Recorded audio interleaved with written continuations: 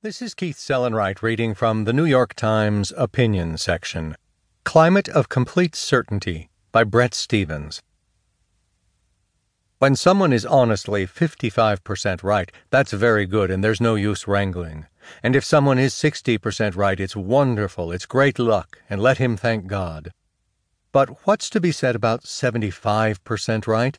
Wise people say this is suspicious. Well, and what about 100% right?